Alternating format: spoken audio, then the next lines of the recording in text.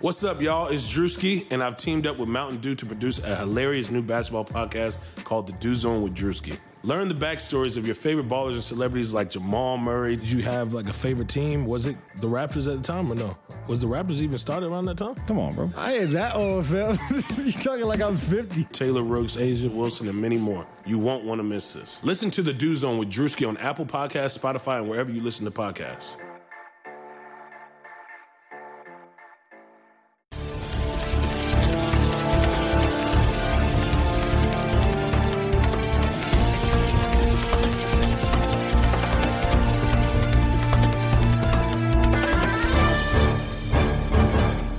Hello, everyone. Welcome into another episode of Kentucky Daily, a daily podcast covering your University of Kentucky Wildcats. I'm Sean Smith, joined by Derek Terry. Derek, we have a special edition of the Buffalo Wings and Rings mailbag, recording a basketball-only Buffalo Wings and Rings mailbag here on this Wednesday. We are, and there's no shortage of questions. Our listeners came through, gave us around, I think, 20 questions or more to get to. So we'll move through those and knock them out. Yeah, and as always, this episode, it's brought to you by Buffalo Wings and Rings in London, Kentucky, right there off I-75. You've heard me for the last 2 weeks plug the delicious wings, the delicious tenders they have, all those amazing salads. So make it out to Buffalo Wings and Rings there. It's on the right if you're coming from Lexington, on the left if you're going up I-75 towards Lexington. I would highly encourage you to get out there, try those delicious meals, and get out there and catch a game. But let's go ahead and let's just jump right into this mailbag. Anything you want to start with? Anything specific on there? Let's start up here with our man, Burke Beasy. He's one of the first ones I see. I was on the CAT scan last week. Appreciate Burke having me on, him and Kalen and Uncle Ballard. So we'll start. He says, the transfer portal and immediate eligibility certainly helps UK, but do you all think it also makes the SEC as a whole stronger than we've seen to this point in the Cal era? Much love from your loyal listener, Beasy. Good question, and I've got to say yes, Sean, because if there is one conference that has dominated the transfer portal in college basketball, it is definitely the SEC. Yeah, got even better today, right? Ole Miss. Yeah, Brakefield. Yeah, Brakefield from Duke. Kessler to Auburn. Justin Powell to Tennessee, Kellen Grady, Oscar Tshiebwe to Kentucky. That list just keeps going on. It's not done yet. Arkansas, Desi Sills, right? He just played Arkansas, went to Auburn. So Pinson to LSU. Yeah, I mean, a lot of schools, it seems like, have improved their roster via the transfer portal. Garrison Brooks, DJ Jeffries at Mississippi State. I mean, the SEC just keeps getting better. So it'll be interesting to see if it's a one-off. Well, I don't think it's going to be a one-off, but how many years will the SEC kind of dominate the portal? Because I would say this first go around, they're definitely way ahead of the pack. Yeah. Next question is from Brandon. Are there any players' dads joining the coaching staff? So obviously that's it's about Cade Cunningham. No, I don't see anybody from the names that we know, Derek. There will be no parents on the coaching staff. I don't think so. And following that up, we got a question from David, and he asks, if Cal could replay last year over again, do you think he would have hired Cunningham's brother the second time around? Had Cal known they were going to go 9-16, he probably would have strongly considered it. He would have. I mean, he would have hired your brother if if I were good enough. Yeah. I think that maybe if he'd have known that it was going to be as bad as it was, and he saw how good Cade Cunningham was. Probably so. And it would have just only been a 1-year deal. Like, who cares what position he's in? Yeah, I mean, obviously there's no precedent set by Cal for him doing something like that, but there's also no precedent of Kentucky only winning 9 games in a season. So I got to think if he knew, whatever the saying is, what he knows now, had he known it then, and maybe it's not outrageous to think. Let's go here, Sean. Unless you got an order you want to go in. I'm kind of just winging this. So let's go with this one. This is from Wilson. Davion Mintz and his Instagram stories. A, genuinely dropping hints. B, a masterclass in hype generation good-natured trolling. C, much ado about nothing, and we should all chill out. Don't they tell you to guess C if you don't know the answer, right? That's what they tell you, yeah. Always go with C if you don't know. I'm gonna say I'd probably lean towards B. That's the one I was leaning towards because it A can't be. masterclass. It's Yeah. not A because, like I said the other day, there's lyrics that reflect him that mention coming back or I'm back, and then there's lyrics about talking about going and getting a check. And as far as C, much ado about nothing, and we should all chill out. Like the substance, maybe nothing, but Davion is posting that for a reason. You know, like if you post all your UK highlights and you've still not officially made a decision, you're going to get attention from fans, right? I mean, they're going to look at that. So I would think it's hype. And I don't even think it's really trolling, but yeah, I think it's in good nature for sure. Yeah, I agree with that. Going through here, trying to see how many we have on the coaching staff. Obviously, let's do this one. This one's from Alan. Rank these in order of most likely to least likely. 1, Mintz return, Brooks return, Jackson return. UK lands a big name transfer point guard, now in the portal or soon to be, and then Ty commits. So let's go through, Derek, and you want to start and rank yours? You want to go number 1 first? Most likely out of all those, shoot. I'm going to put Ty commits. That's what I was saying. I'm leaning towards 5. Ty commits because that's kind of the crazy thing with this list, though, is I don't think you can look at any of these. Well, you can assume number 4 that I think they'll get a big name transfer if they didn't get Ty. So transfer point guard.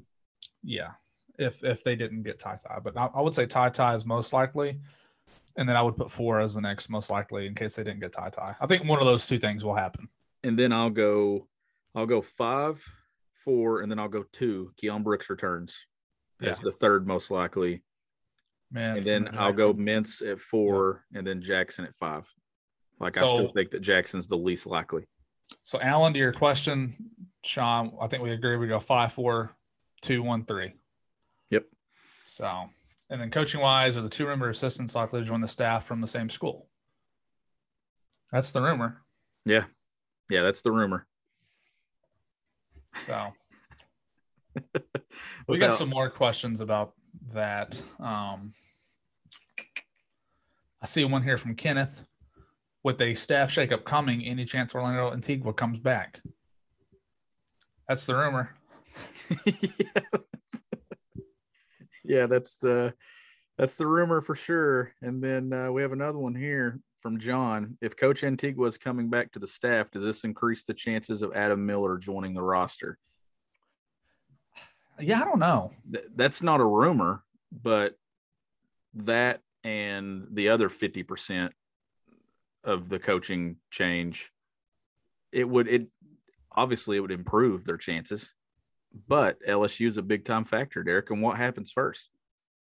Does Miller decide to go somewhere else, or does those staff changes happen here relatively soon, and then Kentucky becomes a bigger player? I think time really impact it. Yeah, I really just think like the Frederick and Washington stuff has me kind of thrown off on Miller in terms of what's actually happening there, because I don't see them adding.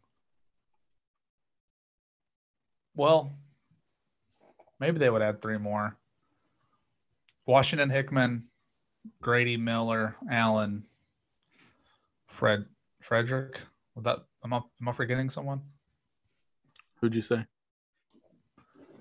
The 2 freshman point guards in the scenario if Washington came, plus Kellen Grady obviously is there and Dante Allen's there, and then if you added Frederick and Miller. Yeah. So that's assuming Mintz doesn't come back. I just think it's such moving parts still that it's hard to know with Adam Miller. It does seem like those rumors, though, and I'm not saying this is like a lock, but it's almost like when there's a lot of smoke on something and then it dies down, it's kind of hard for those things to be revived. Although that is the case, though, with Frederick. There was a lot of smoke on him and then didn't really hear about it, and then he officially went in the portal. So, like I said, not always the case, but I've just not heard anything on Miller in a long time. No, and that leads us into the next question from Wesley. If Mintz leaves, of the available guys out there, who do you feel could best replace his production? Is it Miller? After Big O, we really don't have that big physical type guy at the 5 spot. Does Cal try to find someone late who brings some size, physicality, and rebounding? On the second part of the question, in a reserve role for Big O, I don't think so, because I think that that's going to be reserved for Damian Collins, and I don't think Cal's going to want to take any minutes from Collins. Plus, I think Sheboy is going to just be that dominating force for most of the game, for every game, Derek. But as far as a replacement for Mintz, if he leaves, I'd almost go Frederick. Just would kind of replace some of the things that Mintz did, as far as like you obviously have a better statistical shooter there. I don't really know where they're going to go though. Like, is it, if they get Washington, do they get Frederick and get one more guard in the portal, or do they take that and use that on a point guard? Yeah. On the second question, Wesley, I'd heard up until I think had Walker Kessler wanted to come to Kentucky, they would have taken him. With him out of the picture now, I don't know that they're going to bring in another guy who would be at the 5. The only way they add a body, in my opinion, 4 through 5, is if Keon Brooks leaves. Yeah, Brooks and Jackson. Yeah, honestly. And that's hard for me to say if Mintz leaves. I mean, I think I'm just trending towards this scenario that I think it's going to be Ty and Frederick, and I'm going to stick with that until we see otherwise. But speaking of the backcourt, Tyler Harris asks, is a backcourt of Washington, Hickman, Frederick, Grady, Allen good enough to make a Final Four without adding a Carr, Mintz, or Miller? Good question. What say you? Looking at the ESPN rankings are updated, and Washington, if he does commit to Kentucky and sign, he'd be their highest ranked commit in the ESPN rankings. Did he go to 12? Yeah, he's up to 12. And then Hickman was up too, right? Like 20. Yeah, Hickman's a 5-star. He earned the last 5-star from ESPN. It's not. Yeah, it's like 20. Yeah, it's somewhere in the low 20s. I don't know though. Like, I mean, I certainly think that backcourt is significantly better than the last backcourt. That backcourt's enough if their front court is elite, with Damian Collins, Sheboy, and if Keon Brooks is back, and you got that 3-headed monster there at the 4-5. I think that backcourt's enough. I think that backcourt shoots it well enough. It would be such a different backcourt than any other backcourt he's had at Kentucky. I mean, obviously old in regards to Frederick, Grady, and even Allen. I mean, I know Allen's just going to be a sophomore technically, but again, 3 years removed from high school. So 3 experienced guys, and then the 2 freshmen who, I mean, if you're going off the rankings, it's hard to have a freshman point guard ranked any higher than one of these 2 guys. So outside of Kennedy Chandler, you kind of feel like you're maybe getting the best guy you could have out of the high school ranks. I think it's, I mean, I guess it'll still be a question for sure, because if you have the freshman point guard, you got to see how they adjust. But then even with Grady, he's moving up a level, consistently playing against good teams. You know, how will he respond to that? Frederick has played, obviously, at a high level. Wasn't really asked to do a ton at Iowa, and I don't think he'll be asked to do a ton at Kentucky either. So really, with his role, aside from he maybe would or wouldn't start, I don't know how Cal would handle that. We'll probably still be doing a lot of the same things they did at Iowa. So his transition would actually be one I wouldn't even think that much about. And then Allen, of course, too. I think he'll play a pretty similar role to last year. So it would be interesting. I mean, if you could add a Carr or Mintz came back, like, obviously your team will be better. I would almost rather have one of those 2 guys than Miller, though, and out of the scenario we're talking about. Yeah. Mintz, well, I don't know. I mean, Carr's a good player, but I kind of feel like if you get Washington, it's going to lessen the need for Carr. I mean, right or wrong, I could end up being wrong about that. But And Ben asked, are we settling with Ty and Hickman if just 2 months ago we were all saying he had to 100% go get an experienced college point guard? I don't think we're settling, because when we were looking at it, Derek, Ty Washington was not an option. So right. I was coming from, I didn't see anyone in the high school ranks that had that like elite status. But then you see Washington continue to climb the rankings. You see Hickman now climbing the rankings. Here's what happened last year. They had one guy. All the eggs were in Devin Askew's basket, and unfortunately they were cracked, or they were just bad eggs. So that was where it went wrong. Mintz, they didn't even give Mintz a chance until late in the season to run the one. I really think people are just spooked by what happened last year. They are. I mean, I think if Tata comes in here and dominates and looks like the lottery pick that people think he'll be, you won't hear people asking so much about. I think the experience thing just it would raise your floor to where you like had Kentucky had a more experienced option last year that they could have used over Devin Askew, then yeah, it probably would have been a few more wins instead of losses. But Cal felt like for Kentucky to get to where they were going to be last year, Devin Askew had to be the reason they got there at point guard. And misjudgment. Yeah, it was. It was a misjudgment for sure. So I think that Tatai and Hickman are both upgrades over Devin Askew. I do. Yeah, I do too. So next question comes Ben from has another one, right?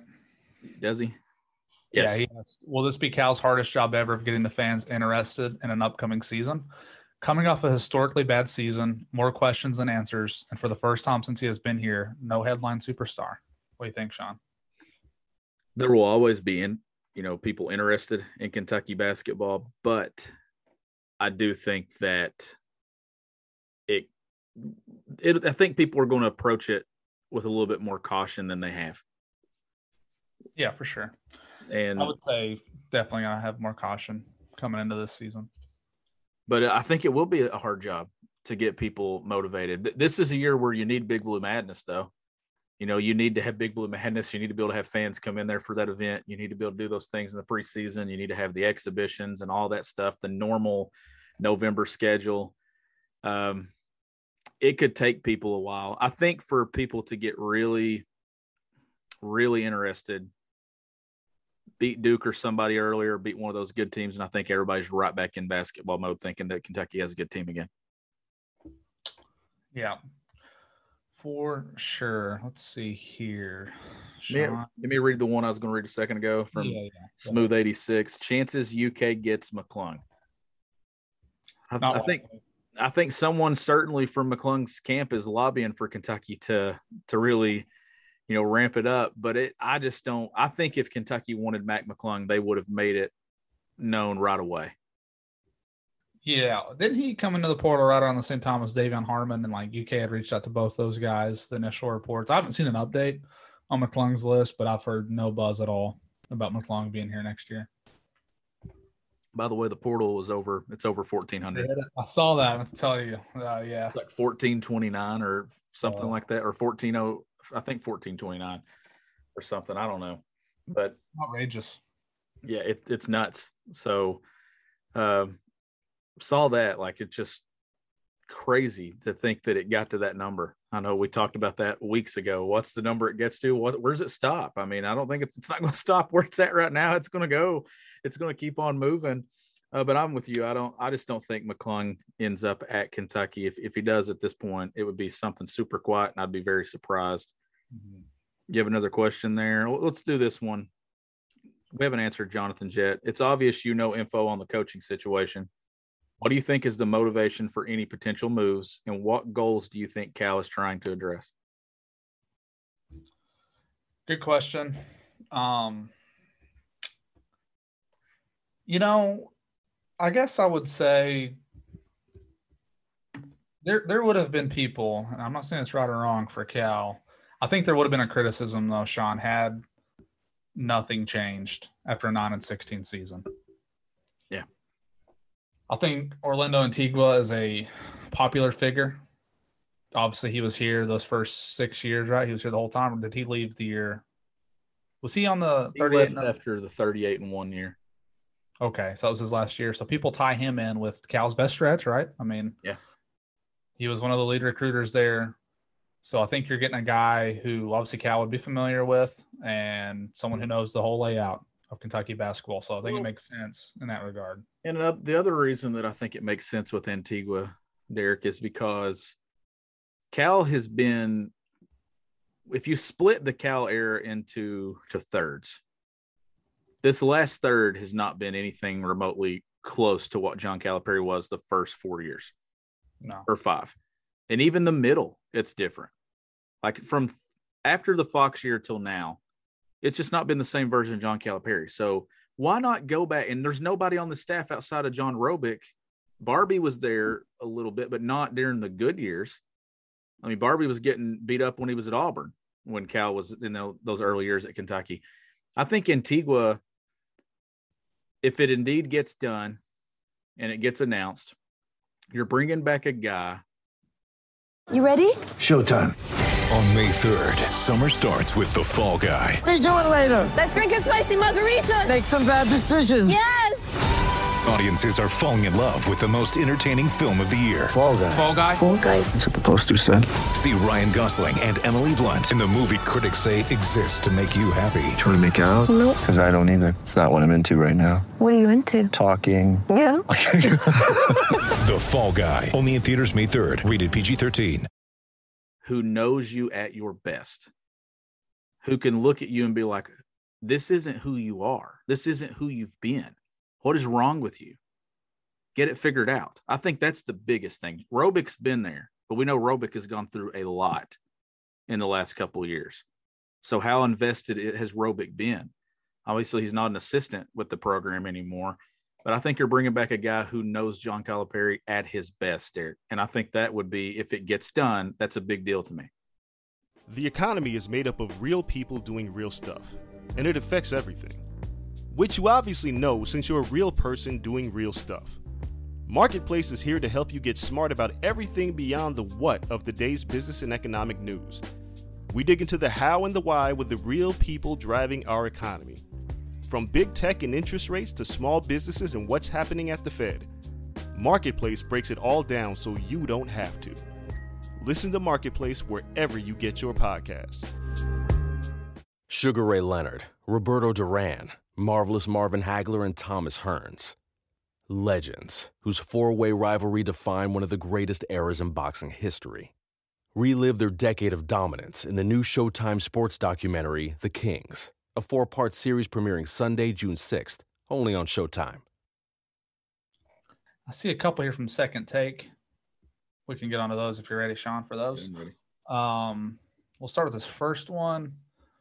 He asks, where's the line drawn with tampering? I know a coach cannot reach out to a player who's not in the portal, but can players? Can players silently recruit other players before they officially enter the portal? Can players reach out to the staff or to the coach/staff of another team? So players can definitely reach and talk to other players. Yeah. Can they recruit other players? Yeah. I mean, kids talk. I don't think there's any kind of rule saying, you know, a kid can't talk to his buddy that plays on another team and say things like, hey, you should come here or whatever. I don't think you can really regulate that if it's the NCAA. And I assume it means can players reach out to the coach staff of another team while they're still at another school? I think that is what is frowned upon, right? Yeah, that would be tampering, because then the coaching staff would have contact with the player who is legally with another university or under scholarship with another university without a release. But there are ways around that. I mean, you can. There are. Well, you have families.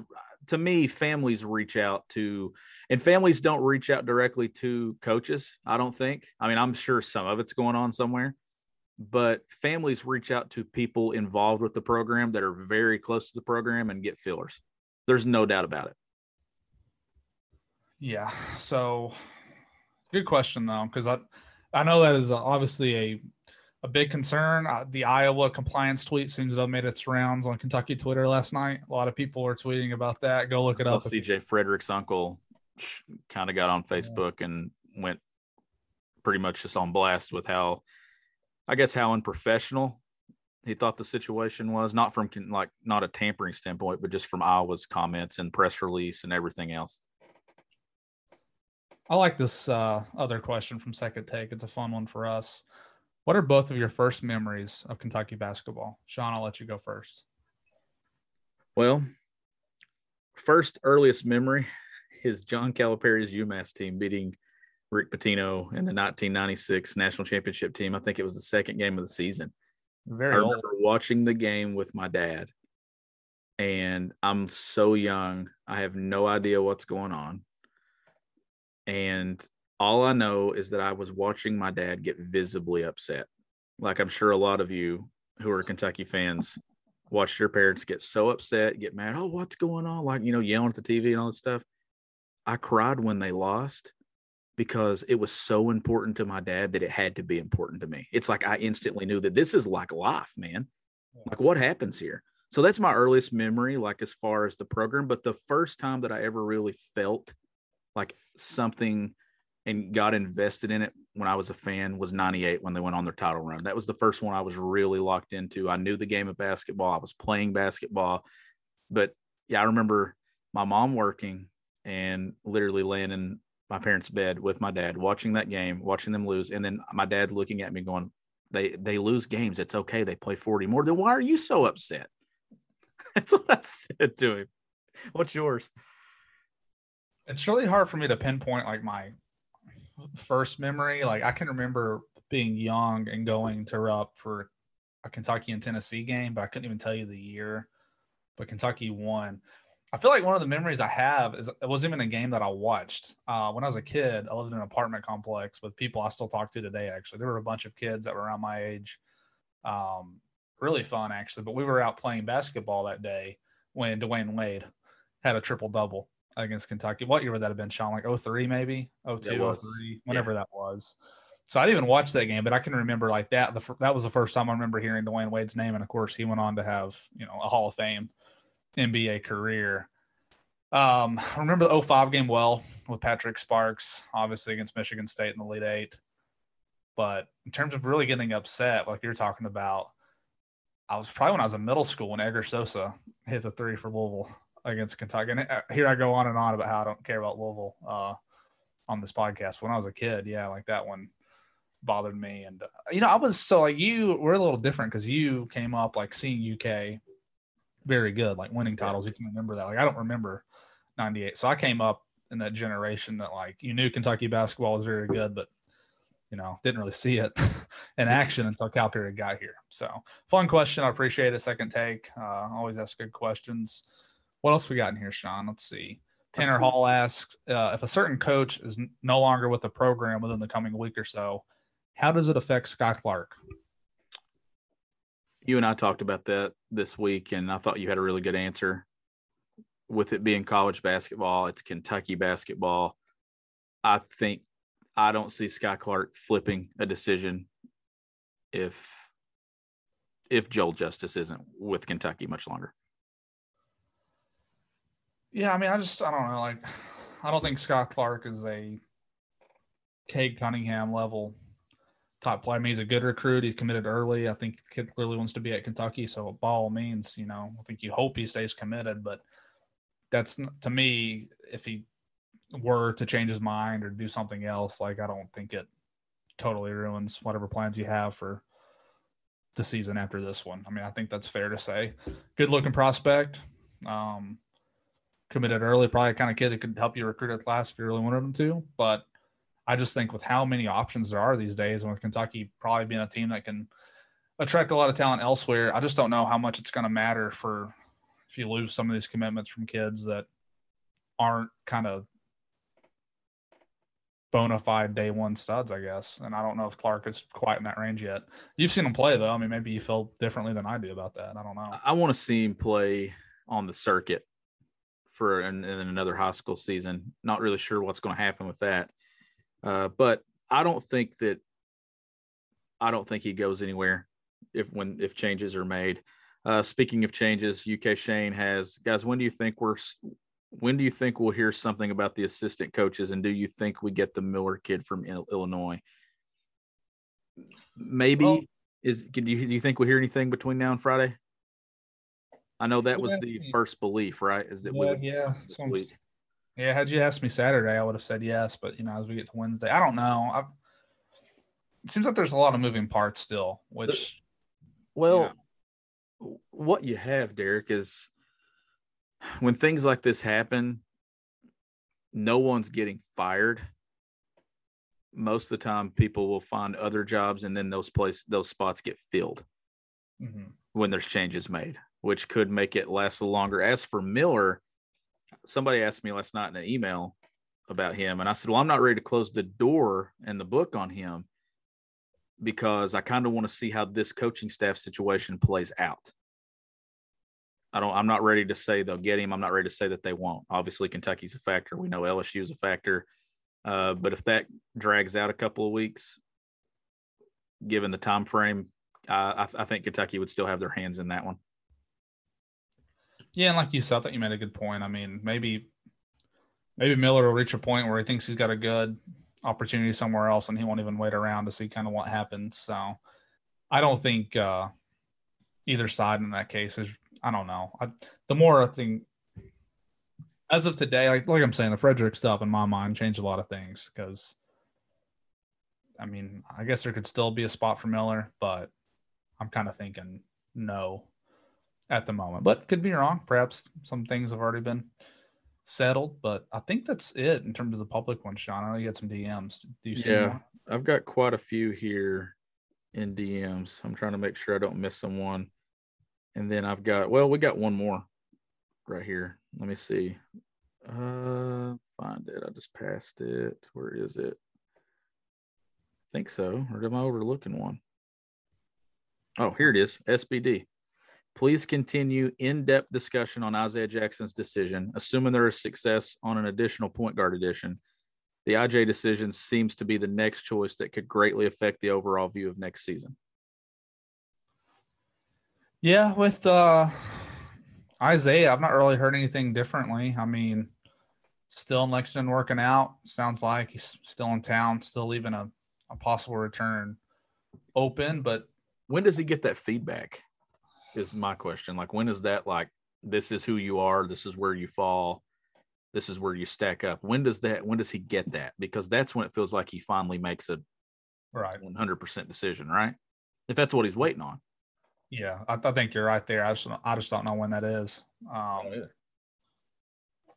mean, maybe a month or two. I don't know. I mean, I know that the deadline for that stuff goes all the way till July, but I would think the feedback's in well before that. So I still lean towards him leaving. But hey, you know, it's not totally off the books because he's not signed with an agent yet. So until he does that, I think Cal will continue to make his pitch that the kid could be a top 5 player if he comes back. But, you know, I do think you have to wonder a little bit if you know, Keon's waiting to hear what Isaiah is going to do. So, I mean, in some ways, maybe it is affecting the roster construction a little bit just because I don't see those guys both back next season.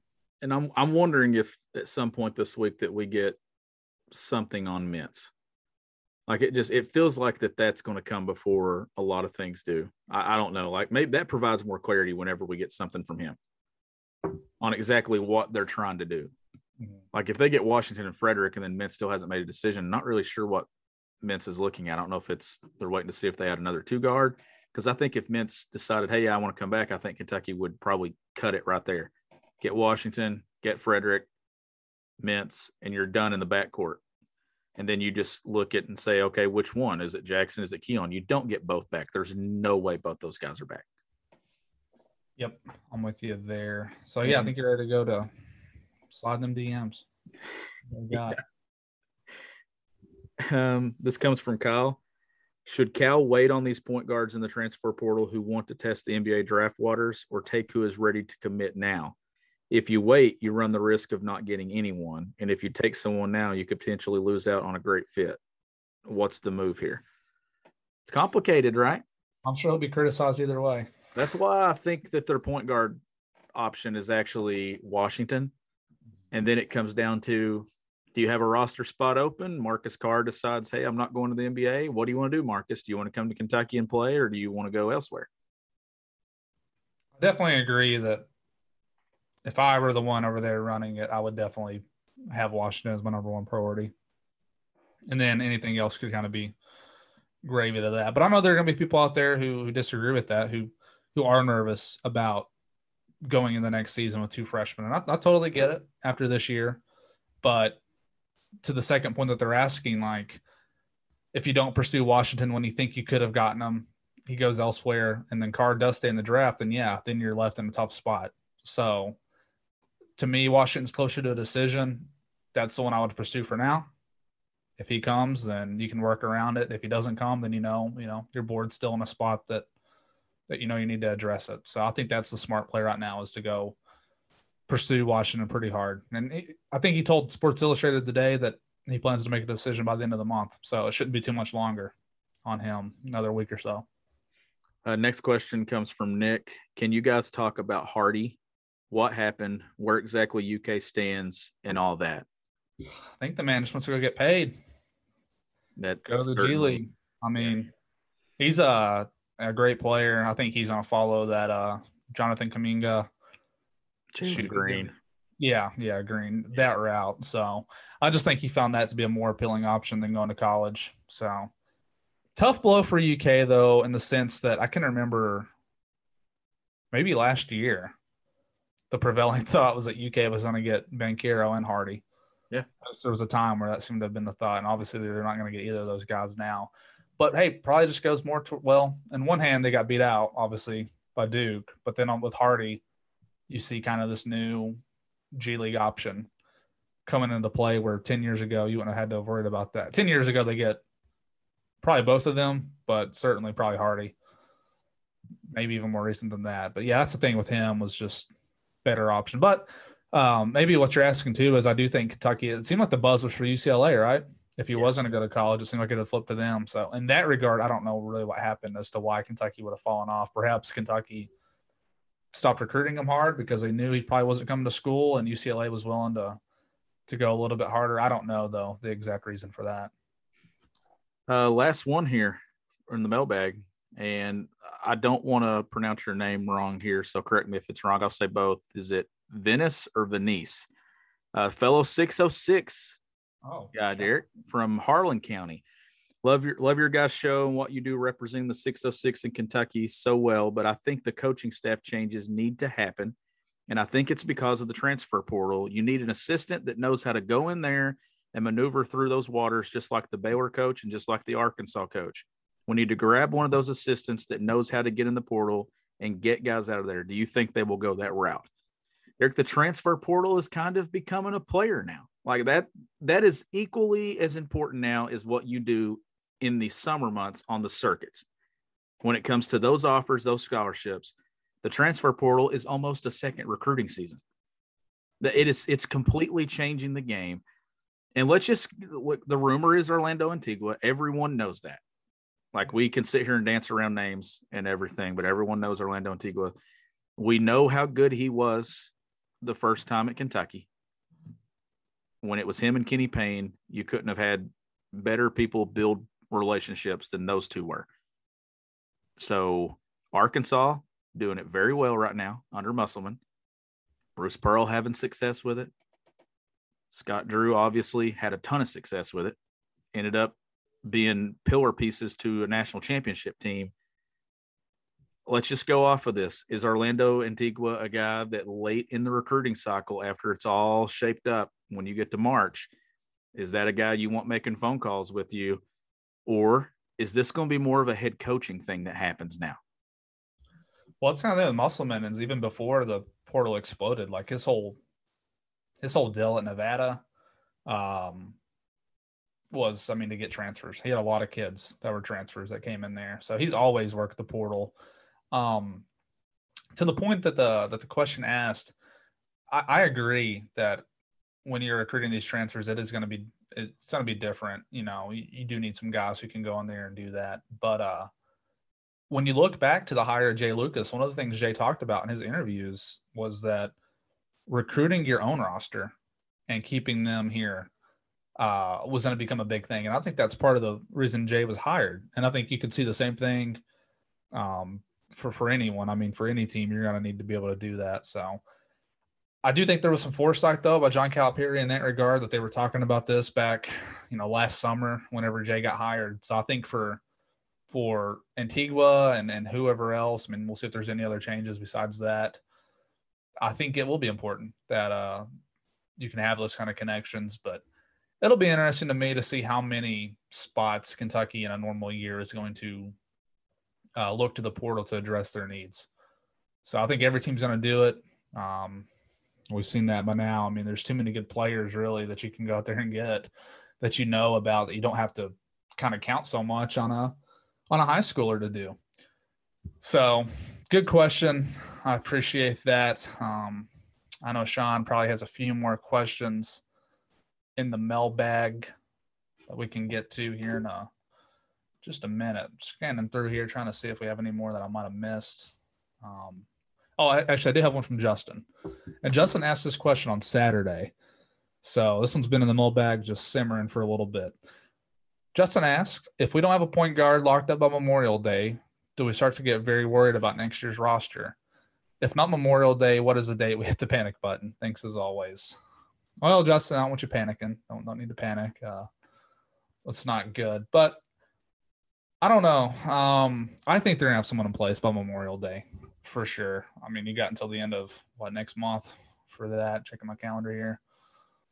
Yeah, in May. So I think I think he'll probably alleviate some of those concerns if he commits this weekend. I mean, you'll have two guys who are 5-star freshmen coming in. You hope with Cal's track record of success over the years that one of those guys will hit. So if he goes somewhere else, then yeah, I mean, maybe you start to kind of question it. But, you know, he's still the men's decision. I know some people aren't fond of him having to play point guard potentially, but he's there for you if you need him. He did a pretty good job last season. So I think they're going to be okay in that regard. I think they're going to be just fine at the point guard spot.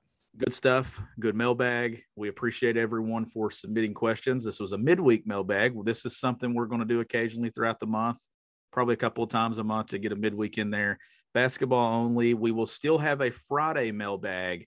I already have a couple of questions that's football related to that. So go ahead and start sending in your questions for Friday. So you're going to get 2 mailbag episodes this week. Derek, this is always a very popular episode, but this is the first time we've ever done a basketball only. We will do a football only when we get to football season and do things like that. And I know we've discussed too, changing the mailbag day in football probably to Monday.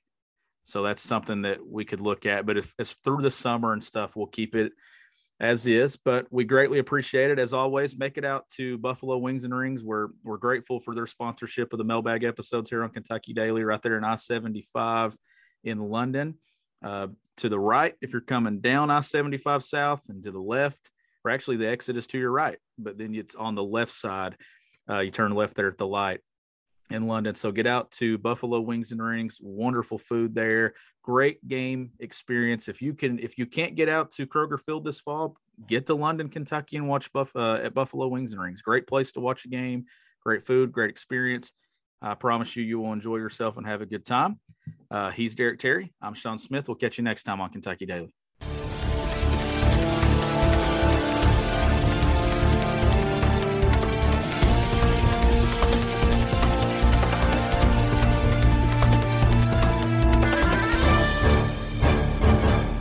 Sugar Ray Leonard, Roberto Duran, Marvelous Marvin Hagler, and Thomas Hearns. Legends, whose four-way rivalry defined one of the greatest eras in boxing history. Relive their decade of dominance in the new Showtime sports documentary, The Kings, a 4-part series premiering Sunday, June 6th, only on Showtime.